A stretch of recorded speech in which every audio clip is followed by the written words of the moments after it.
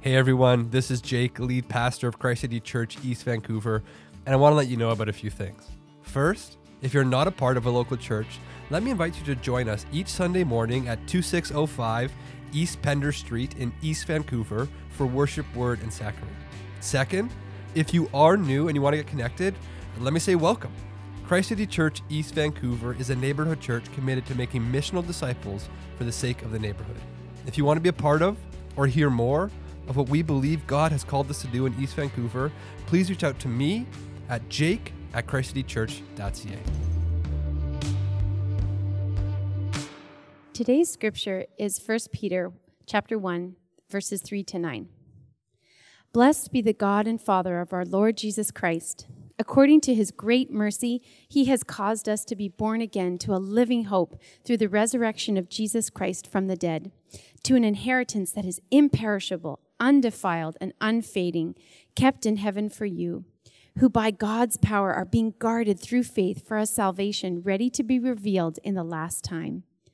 In this you rejoice, though now for a little while, if necessary, you have been grieved by various trials, so that the tested genuineness of your faith, more precious than gold that perishes, though it is tested by fire, may be found to result in praise and glory and honor at the revelation of Jesus Christ.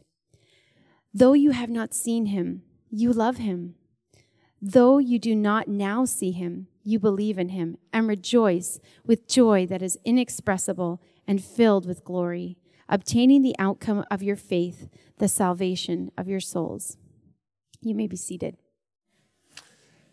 And as you're being seated, let me welcome you. My name's Jake. I'm part of the team here. I just want to double down on John's soul announcement. We're so thankful for you if you serve on a service team. We want to cook for you, and we want to cook good food for you, but we need you to ASAP, as soon as possible, sign up on the website for that service team appreciation lunch so that we can make sure we have enough food and celebrate properly all the hard work and all the labor that goes into making Sunday morning and many other things happen in this church. And so thank you for all who serve on service teams. We're excited to celebrate with you. Would you bow your heads and would you pray with me?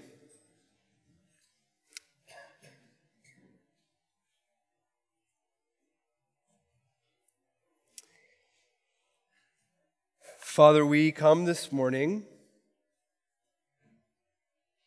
in need of hope. And not just hope conceptually or hope theoretically, but hope really. Like felt, experienced, longed for, lived in hope. Our city, Lord, we know longs for hope. So would you help us see Jesus, who is the fulfillment and the culmination and the expression eternally of all of our hope. Help us to see him this morning. It's in his name we pray. Amen. Well, we just finished the book of Jonah last week. This week and for the next 2 weeks, we're heading back into our series we're calling Counterformation. And the basic premise of the series, if you missed it in September, is this. Basically, we are formed and shaped all the time by forces in our world. We believe that the Christian life, if we stand still, actually leads us to going backwards, away from Jesus. But if we're pressing into who Jesus has us to be, we believe there is much in store. We're being formed more and more to the people that we need to be. Already we've seen that we're called to be a holy people. Already we've seen that we're called to live today in view of that great day to come. But today we see that we're to be a hope-filled people. A hope-filled people. One of the defining marks of the Christian alongside faith and love is, of course, famously hope. Hope. This past week, I was talking to a number of you who've had to turn off the news because of how hopeless it seems recently. Just the other day, I was talking to a pastor friend of mine who was counseling somebody who was experiencing anxiety-driven insomnia. Maybe you came this morning sleep-deprived. If you're in the tech world right now, mass layoffs. It feels, given the geopolitical instability, plunging markets, rising inflation, impossible housing. I don't mean to make you anxious this morning. It feels hopeless. How can a Christian, a follower of Jesus, be hopeful in the face of such unknowingness? Further, is Sunday morning a time to come and just forget the troubles of this world? Right? Is it an opiate of the masses, as Marx would say? Or is it an opportunity right now, here, in this moment, to trust in the only real answer to each and every seemingly hopeless problem in our lives? Does Jesus have something to say about our hopelessness? Does he have an answer to give? I think he does. I want to show you the hope we have this morning from 1 Peter 1, 3-9. Together we're going to see three things. Very simply, the tenses of hope. Second, the test of hope. And then third, the thrill of hope. And so if you have your Bible, 1 Peter 1, we're going to begin at verse 3. You can follow along with me. We're going to see first the tenses of hope. Verses 3-5 says this: Blessed be the God and Father of our Lord Jesus Christ. According to his great mercy, he has caused us to be born again to a living hope through the resurrection of Jesus Christ from the dead, to an inheritance that is imperishable, undefiled, and unfading, kept in heaven for you, who by God's power are being guarded through faith for a salvation ready to be revealed in the last time. In these three verses, Peter speaks to all of our life, every bit of our life. He has us look back, he has us look ahead, and he has us look at today. And in each of these tenses, past, future, and present, Peter says, Christian, whether you know it or not, your life is infused, saturated with hope. Look, first he asks us to glance back. Verse 3, look there with me. After giving our Heavenly Father praise, he gives the reason for the praise. Why should you worship God this morning? Why should you join Peter and the church across millennia in saying, Blessed be the God and Father of our Lord Jesus Christ? Here's the reason: because according to his great mercy, he has caused us to be born again to a living hope through the resurrection of Jesus Christ from the dead. If Peter is building a house of hope, one that cannot be shaken despite global events, here's the bedrock. Here's the foundation. Ready? Jesus Christ is risen from the dead. Jesus is alive. And how you answer that question this morning, where is Jesus physically located? Either rotting or decomposing or really fully decomposed in a Palestinian tomb somewhere, or gloriously in a body in heaven. How you answer the question, where is Jesus located this morning, determines whether or not you can have hope this morning. Why? Because Jesus' resurrection, if true, means that God has accepted his once and for all offering for our sin in his body as a sacrifice for what I did wrong and for what you did wrong. Because Jesus' resurrection means that just as he came once, he will come again, except not in weakness, but in power to redeem all things. Jesus' resurrection means that just as he came up bodily out of the grave, not as a ghost, not as a spirit, but he came up out bodily out of the grave, so too is our destiny this morning, not eternal darkness and death and nothingness, but embodied, eternal, active, glorious life with Christ forever. In other words, our hope is anchored and secure and safe in the past action of God in history, when he raised his Son by his Spirit from the dead. And Jesus is alive. Jesus is alive. Though dead, Jesus is now alive. And so one scholar, Karen Jobe, she writes this: Christian hope is ever living because Christ, the ground of that hope, is ever living. The present reality of the Christian's life is defined and determined by the reality of an event that already happened, the resurrection of Jesus Christ. So Peter's phrase then, right, did you see that in the text? A living hope. It points us to Christ who is living, but also important, it stands in contrast to what would be false or futile or dead hopes. So for example, the Apostle Paul says in Ephesians 2, verse 12, he describes those who trust in other gods, other ways of being saved, other ways of being justified, as having no hope and without God in the world outside of Jesus. And again in 1 Thessalonians 4, verse 13, Paul makes mention of people who think that this world is all there is. And so when people die, when they get to the funeral, what happens? They grieve as those who have no hope. We are creatures made to hope. We've all put our hope somewhere this morning. However you come, a Christian or not, you've put your hope somewhere this morning. It exists somewhere. It doesn't just go away. You've put it somewhere. You put it on something or on someone. We all hope.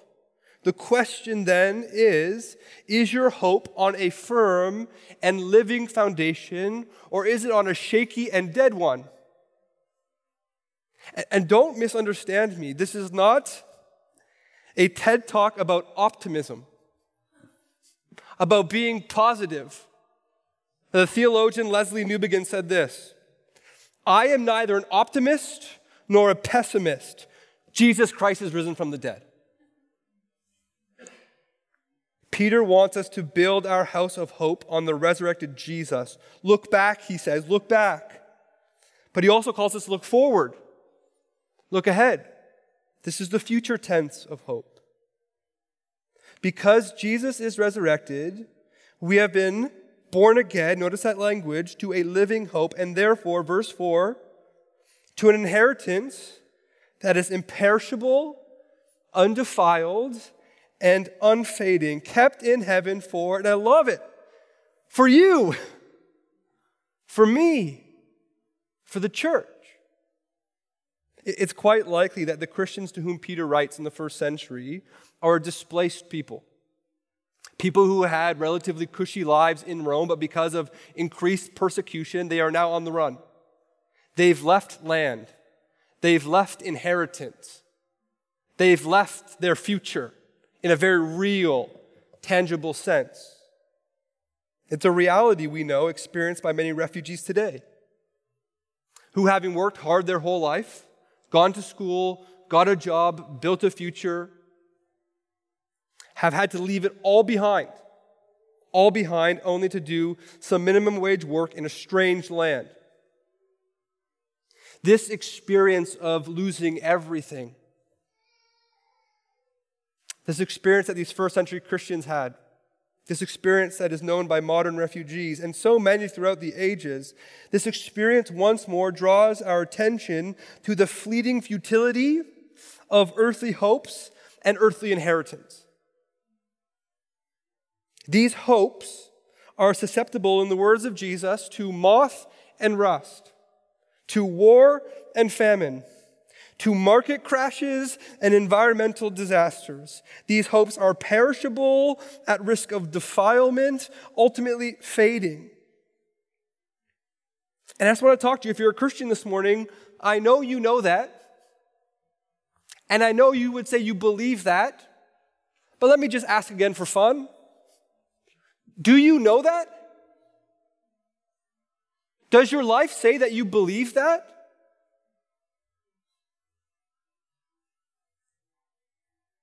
Do you believe that the only inheritance we can bank on is not here on this earth, but kept for us in heaven? See, when Peter says, look back at the text, when Peter says we've been born again, he signals to all those who trust in Christ that there's been a transference of families. We've been adopted into a new family. And with a new family comes a new will, comes a new inheritance.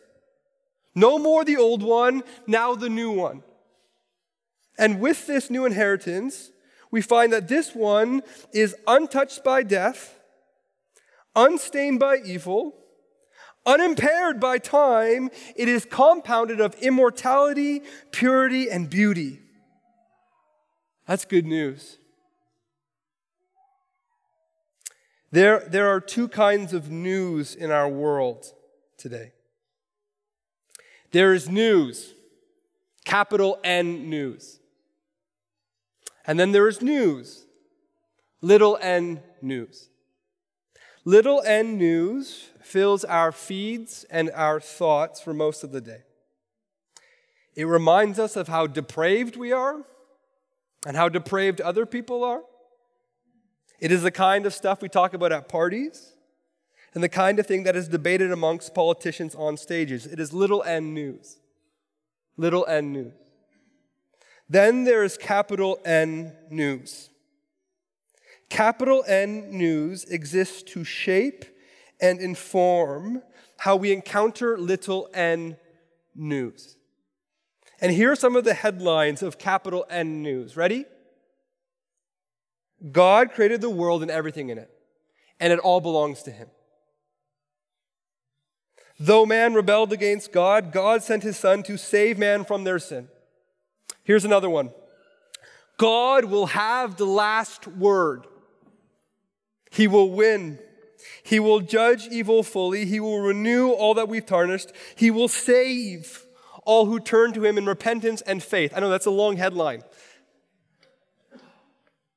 It's capital N news.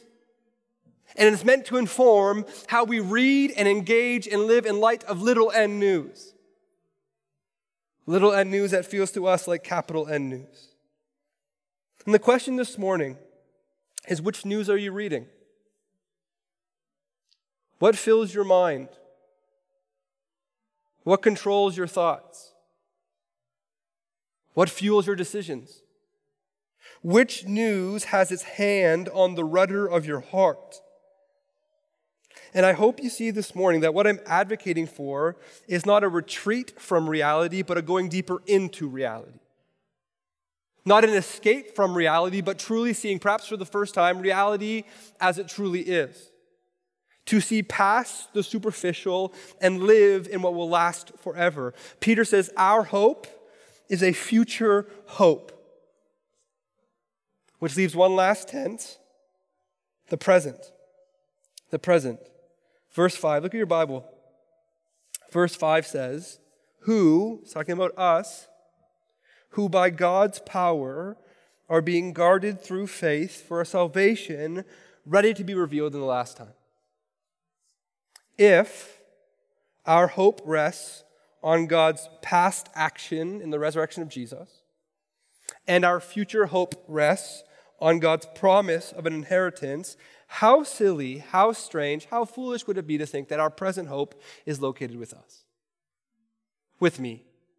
With my abilities and my skills and my strength. And so one commentator reminds us, he says this, God keeps the inheritance for us, listen, and He keeps us for the inheritance. He keeps us for the inheritance. Meaning right now, today, as we trust in Jesus through faith, the same power that God exerted in the resurrection and the same power He will display on that final day, that same power is at work in us now to guide us and to keep us safely home. What is this power? Tell me more. It is God's very Spirit. It is God's very self. In Paul's famous prayer in Ephesians 1, he prays for the church in Ephesus, and we saw this at our prayer meeting last week. He says that the God of our Lord Jesus Christ, the Father of glory, may give you the spirit of wisdom and of revelation in the knowledge of Him. Having right now, today, The eyes of your hearts enlightened, that you may know what is the hope to which he has called you, what are the riches of his glorious inheritance in the saints, and what is the immeasurable greatness of his power towards us who believe, according to the working of his great might. Do you see it? Do you see him? Do you see what he's doing? Do you see how God's Spirit is working in his church today? God's Spirit reminds us of capital and news. He gives us wisdom, the revelation in the knowledge of him. He gives this to us so that we may know what is the hope to which he has called us. He, his Spirit, takes our eyes off of ourselves. We're so bent inwards. He takes our eyes off of ourselves. He adjusts our neck. It's a heavenly chiropractor. He takes our eyes off of futile and perishing hope and makes known to us the riches of his glorious inheritance in the saints. Hope is what the Holy Spirit loves to breathe into God's people. This past week, I was having a day. Raise your hand if you were having a day this past week. I was having a day. Maybe you had a week. Maybe you're having a month or a year. I was having a day this past week. And by God's grace, and I believe by God's Spirit, when I got down to the core of all my despair and all my disappointment, what I found was this: hopelessness. I don't actually think God will change me as a parent. I don't actually think God is strong enough to save my kids. I don't actually think God has us here in this neighborhood for a good purpose and a good reason. And at the heart of most of my despair and most of my hopelessness is this deep void where there is no hope, where the promises of God are not real to me but abstract and distant. God's Spirit loves to meet us in exactly that place. God guards us. He keeps us even today by his Spirit with hope. Because in this life, and this is our second point, hope will be tested. Look at this, the test of hope. Verse 6. In this you rejoice. It's a strange way to begin something about testing. In this you rejoice, Peter says, though now for a little while, if necessary, you have been grieved by various trials, so that the tested genuineness of your faith, more precious than gold that perishes, though it is tested by fire, that this faith may be found to result in praise and glory and honor at the revelation of Jesus Christ. Peter's saying, and this is so important, it's so important, it's not that you will experience trials despite following Jesus. He's saying this. He's saying, because you follow Jesus, you will experience trials. There are trials unique to the church, unique to the Christian, that you could avoid if you just don't follow Jesus. But Peter's saying, because you've chosen to follow Jesus, because he saved you, because you've set your hope on him, you're going to endure these things. It's not a question of if, it's a question of when. You're going to endure these things. And so how should we respond when this hope is tested?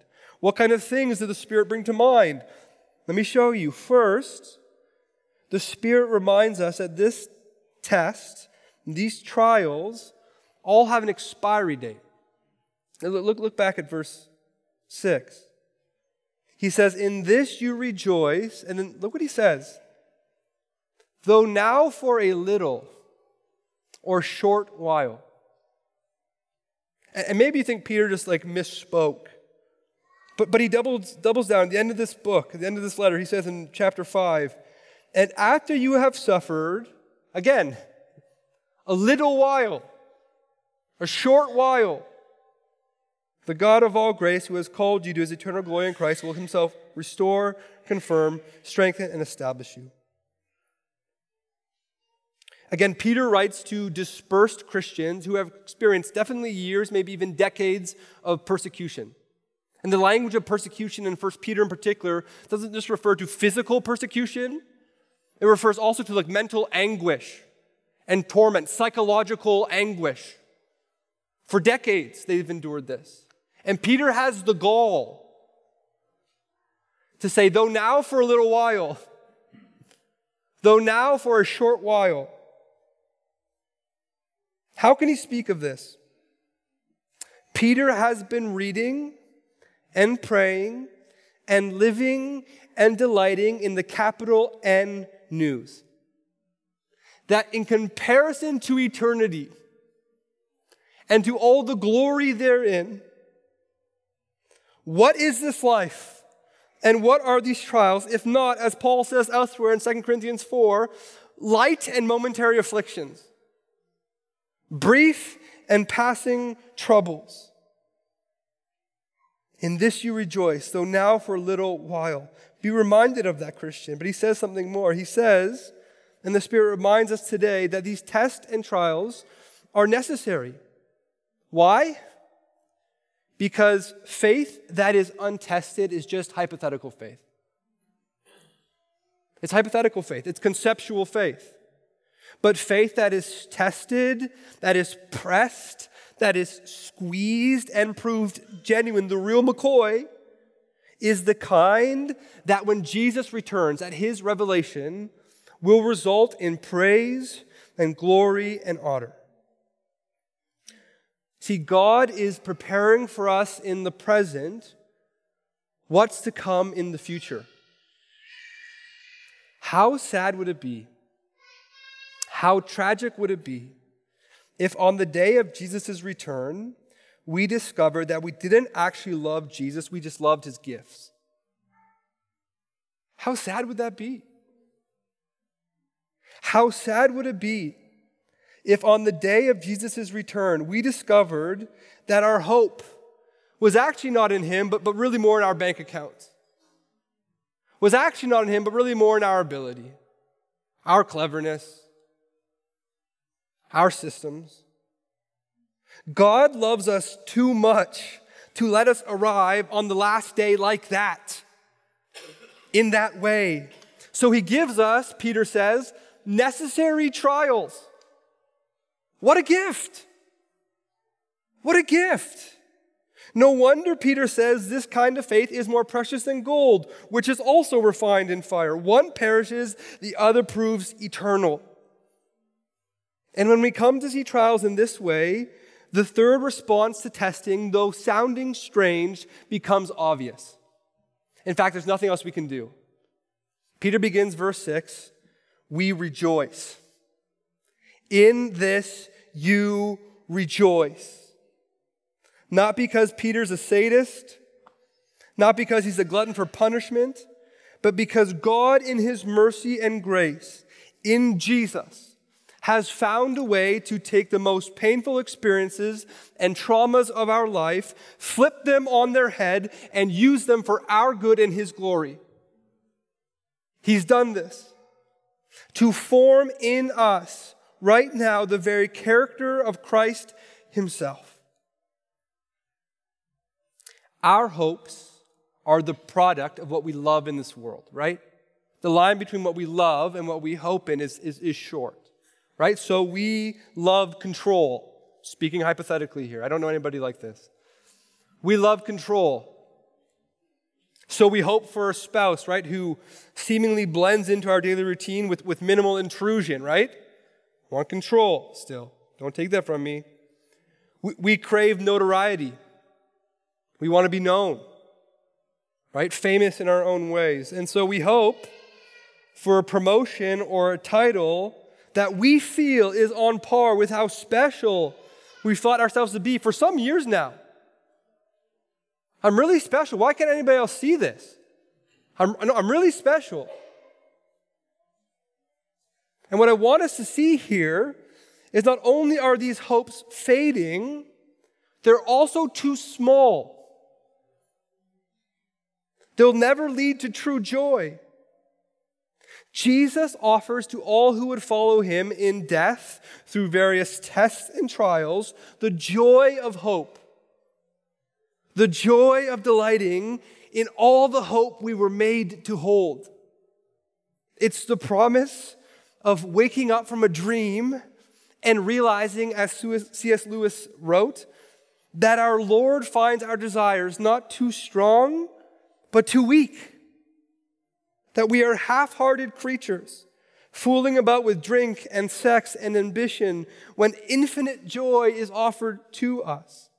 Like an ignorant child who wants to go on making mud pies in a slum because he cannot imagine what is meant by the offer of a holiday at the sea. Lewis says, we are far too easily pleased. Christ City, our hopes, my hope, your hope, is far too small. It's too small. Our desires are not too big. They're half-hearted. Which brings us to our third and final point, the thrill of hope. Now, if you've been in the church for a while, you know I stole this from an Advent song, okay? So credit where credit's due. And I know it's not Christmas yet, though we're putting up lights this week. When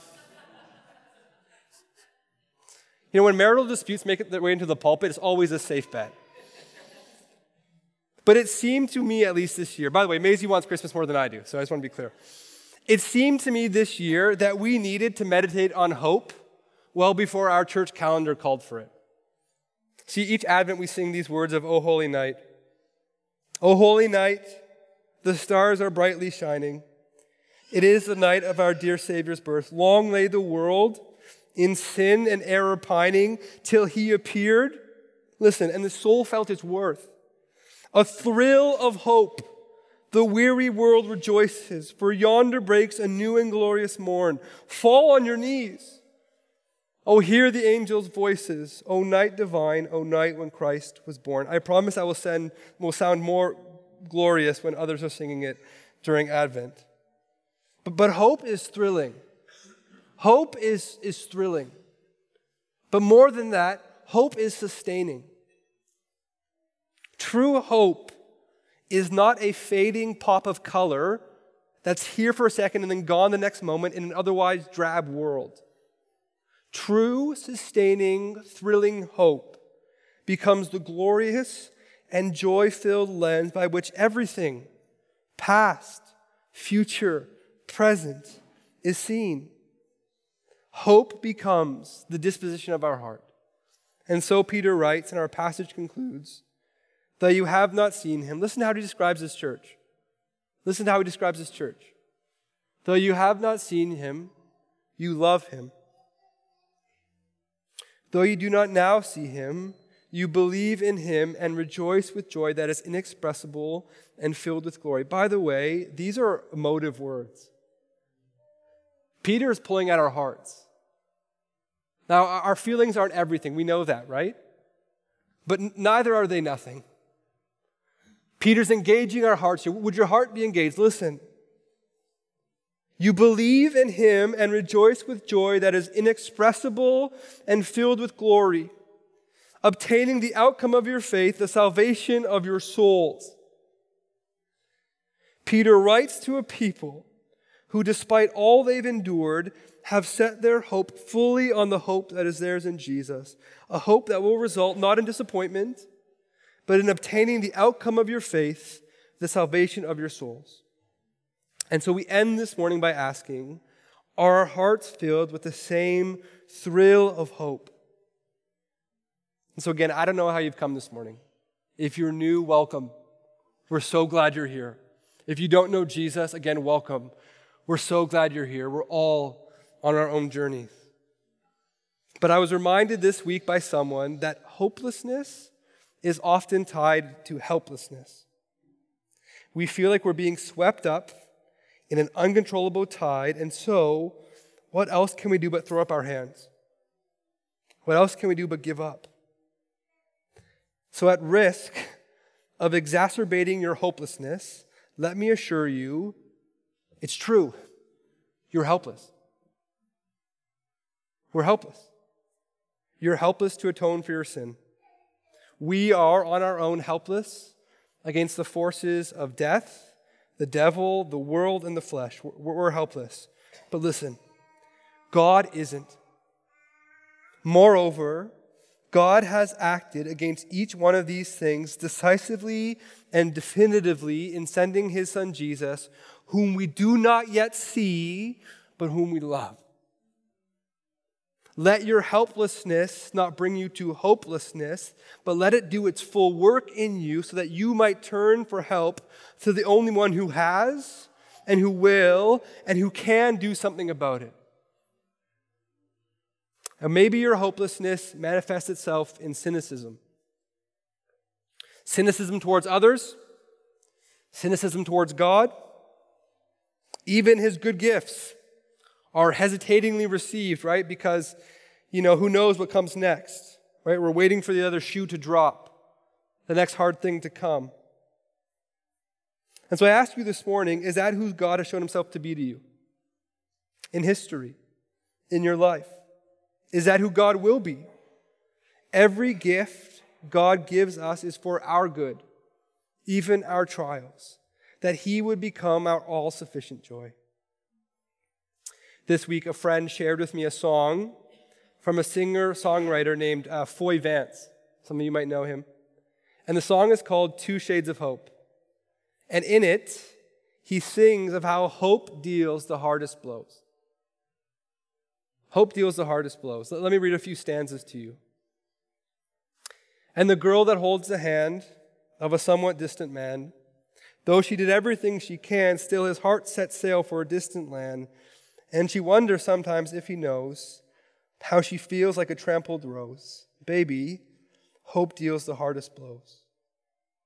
And a few stanzas later, well, some people think their sin caused the cancer that's eating into them, and the only way they can win is by the healing of somebody's hands on their skin. But when the cancer does not go, baby, hope deals the hardest blows.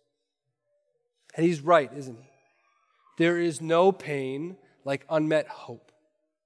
Like hope dashed, hope lost, hope unrealized, hope disappointed. But in that same song, he goes on to sing that despite these hardest blows, despite all these terrible hurts, we are people who, in his own words, cannot help ourselves but hope. And the question this morning is, to what do we attribute this to? Is it to the indomitable, uncrushable human spirit? Is it to evolutionary biology and our need to reproduce? Or could it be, here's a thought, that we are hope-shaped creatures, made in the image of a hope-filled God? The invitation this morning is simple. It's not complex. It's simple. Put your hope where it belongs today. Hope in Jesus. Jesus, who says to us, in the words of theologian Jonathan Edwards, our bad things will turn out for good. Our good things can never be taken away from us.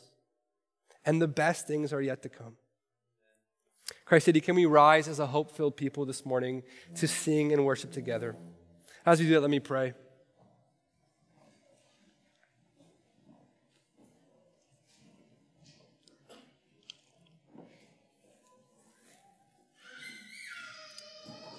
Father,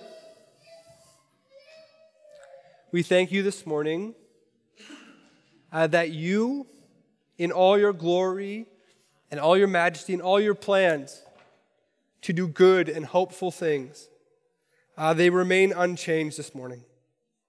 Despite our despair and despite our hopelessness, who you are, what you've done and what you will do and what you're doing right now remains the same, unchanging, unfading.